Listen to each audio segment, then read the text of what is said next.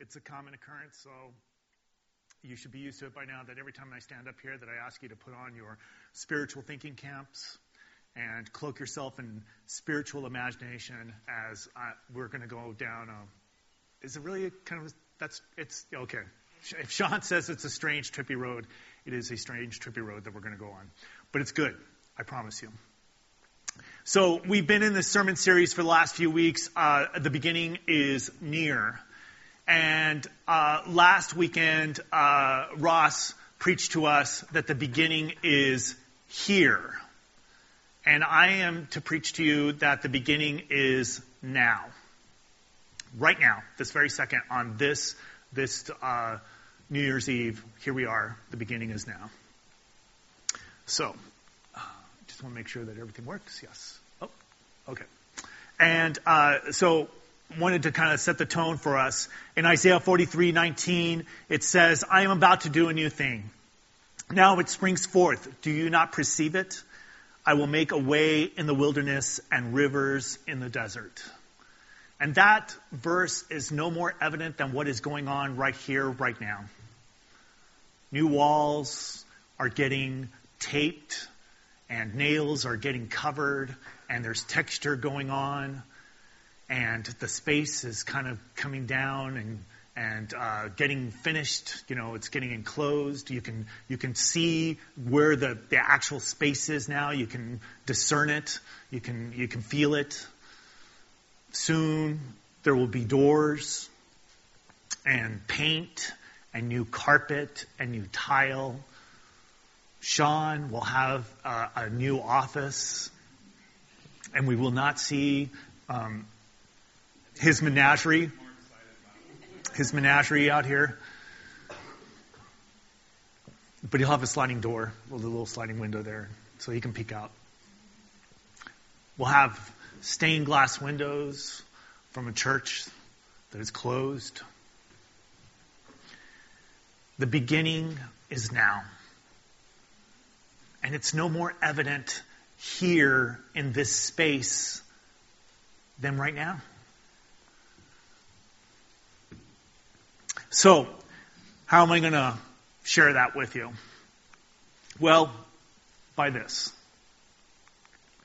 This is called the Merode altarpiece. It was painted by Robert Campen in 1422, thereabouts.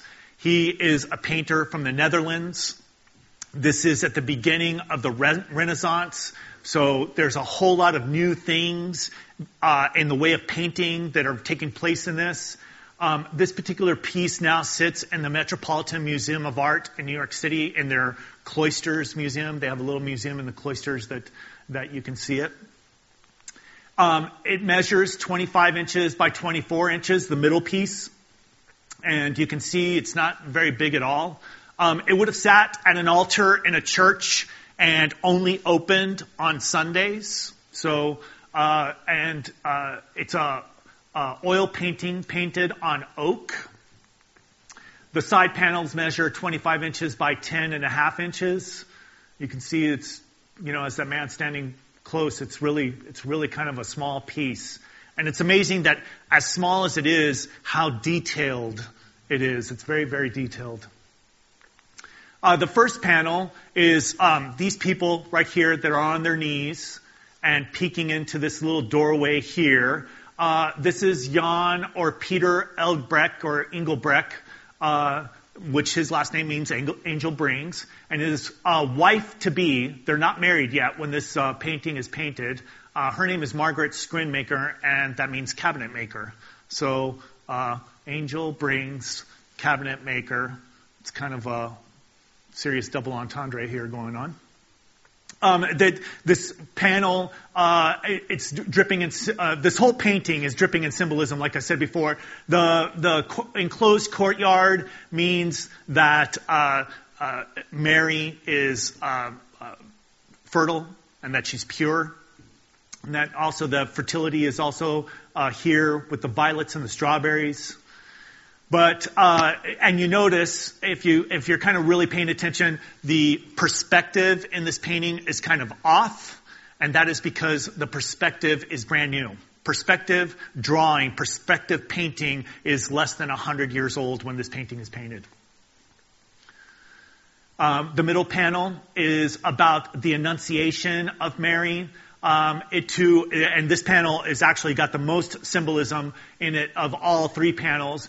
And it's set in a modern setting. So we see the angel Gabriel. He's kind of got a modern robe on. We see Mary. She's in red, which this is kind of new and different. She's reading a book of hours. This is the first time that Mary's ever been painted with a book in her hands, and she's reading. And the book of hours was a book of prayer that you would read on the hour.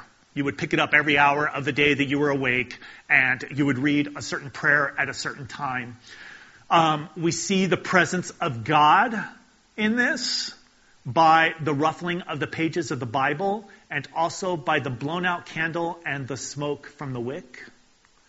The Eucharist is represented by this cloisonne or majolica pitcher that's right here, and then the lilies also represent Mary's fertility and her pureness as well.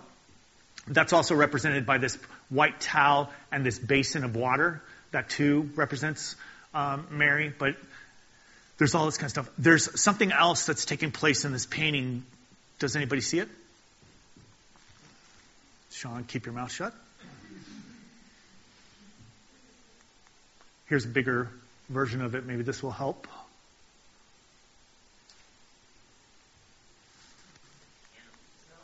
The little baby Jesus is coming through the window to come into Mary's womb. And he's carrying a cross. So he's right over there.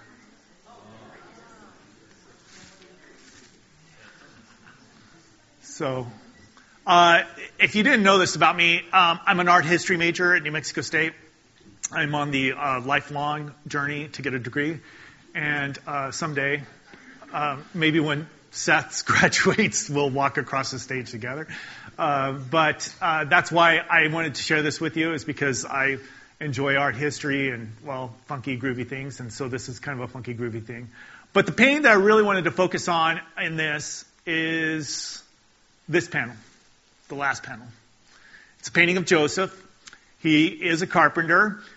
He's in his workshop. It's in a modern setting, and we know that because we can see a modern city in the background, and then you see this bench with the lattice. That's something that's new.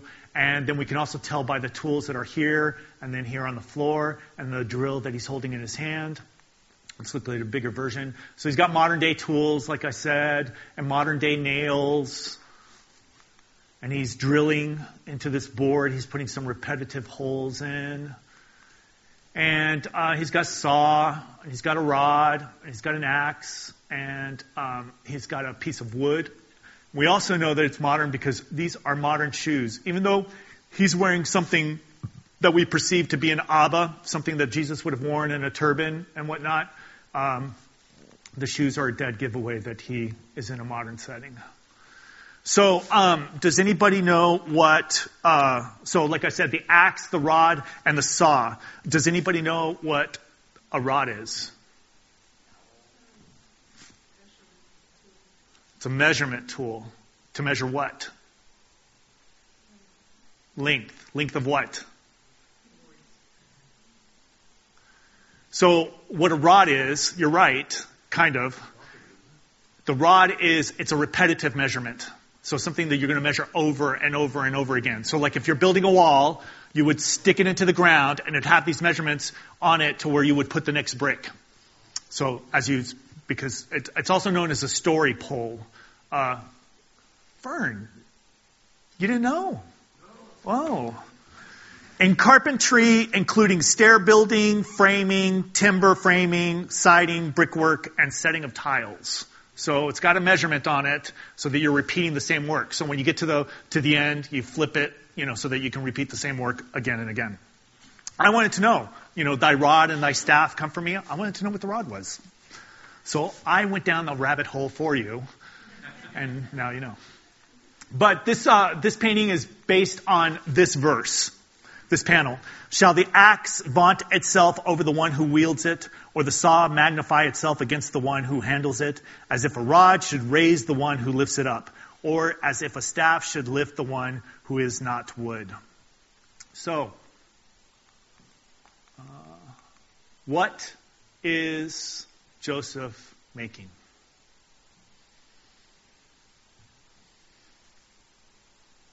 What'd you say again? A what? A pegboard. Well, that's not too far off. In the last service, it was a Chinese checkers board. Well, it is right here. He's making one right there. And there's also one in the window right there.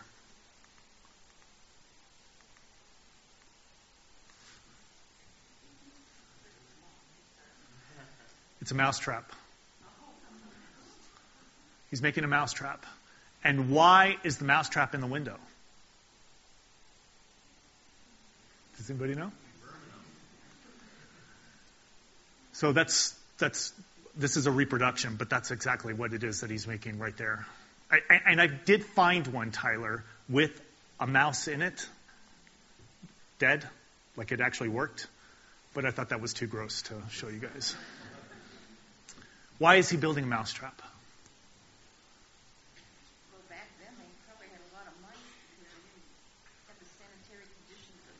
This is the beginning of the bubonic plague. It hasn't reached, bubonic, the sickness, has reached Europe, but we're not to plague status yet. So they do have a concern over mice. But we have a mousetrap in the window. That would be an odd place to put a mousetrap.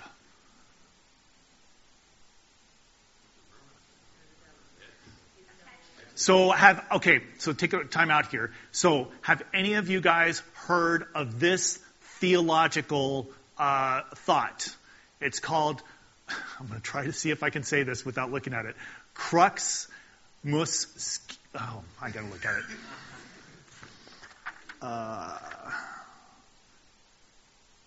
Well, here's another way of saying it. Christus Victor.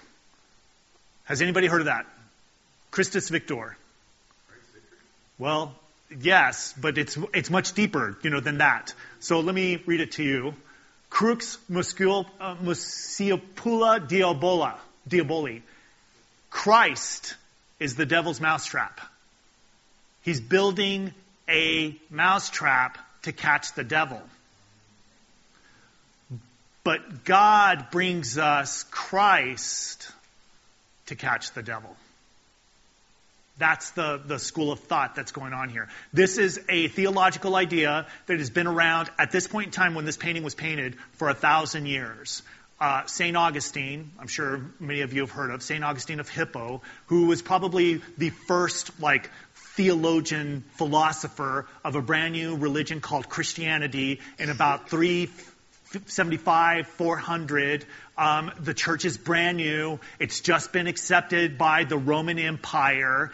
And he is building on the foundation of the apostles and the disciples of expanding the thoughts that are now floating around about Christianity. And this thought dominates for 1,000 years. We think about Christ being the ultimate mousetrap. At the time that this painting is painted, there's something new that takes place in painting, which is Jesus is painted on the cross, if not naked, at least with just a loincloth to represent that he's as naked as he possibly can be. And that is because when Jesus, naked on the cross, makes him the perfect bait for the devil. Okay? We think too much. Tyler Burge, I love you to death, but you think too much. And crux, the Christus Victor, the crux muscipula diaboli, and my Latin is way bad because I don't know it. That thought is about what happened. Now, and no fault to yours, Tyler, what's happening in the Renaissance?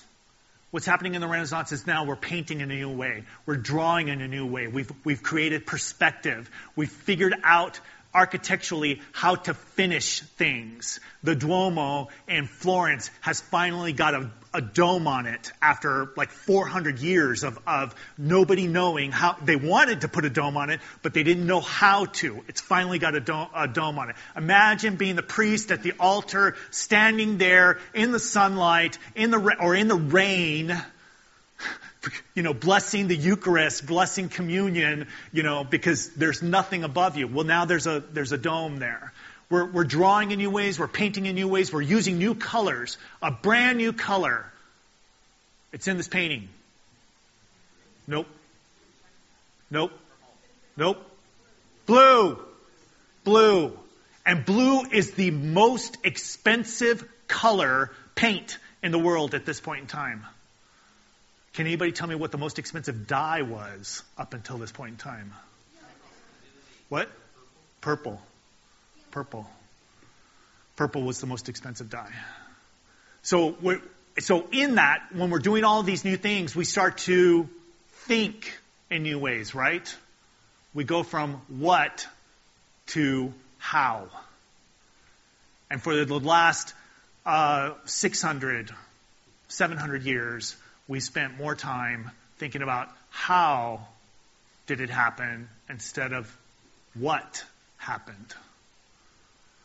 Last week, we came to church to celebrate Christmas Eve, the birth of Christ.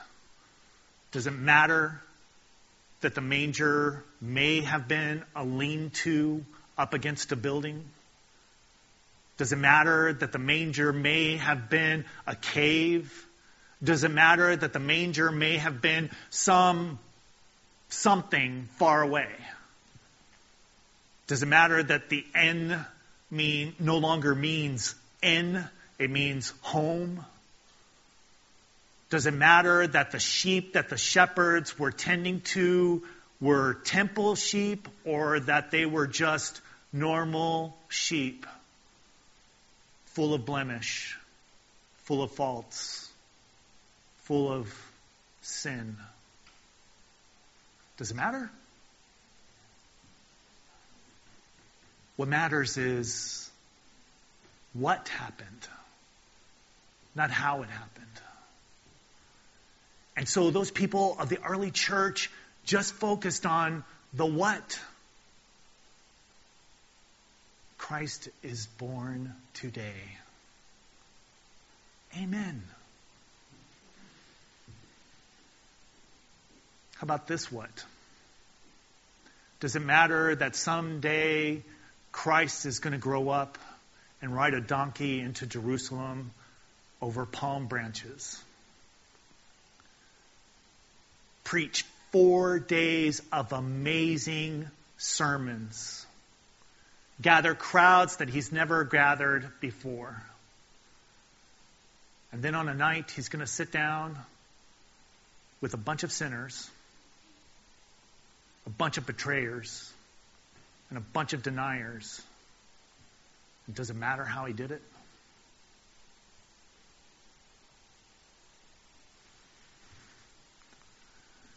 Jesus in this painting is painted as the best mousetrap that could, we've spent the last 700 years trying to build a better mousetrap. And we might have possibly succeeded.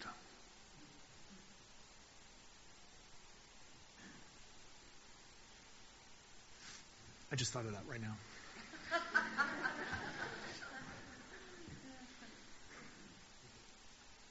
Because we spend too much time, how? How do we do this? How do we do that? How? Instead of what? And so I offer you this. What if Jesus is the better mousetrap to capture our souls, to capture us? And if he captures us, then it doesn't matter about the devil.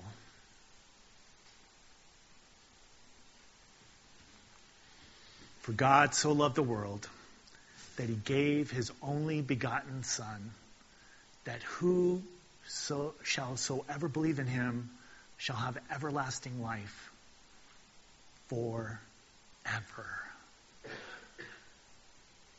That's the what.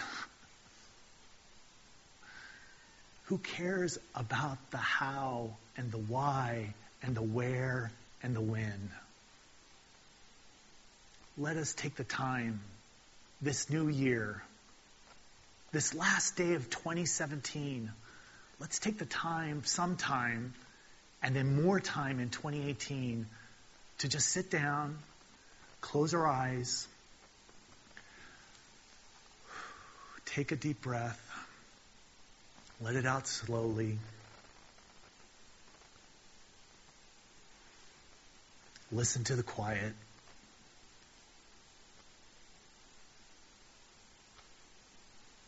And think about what happened.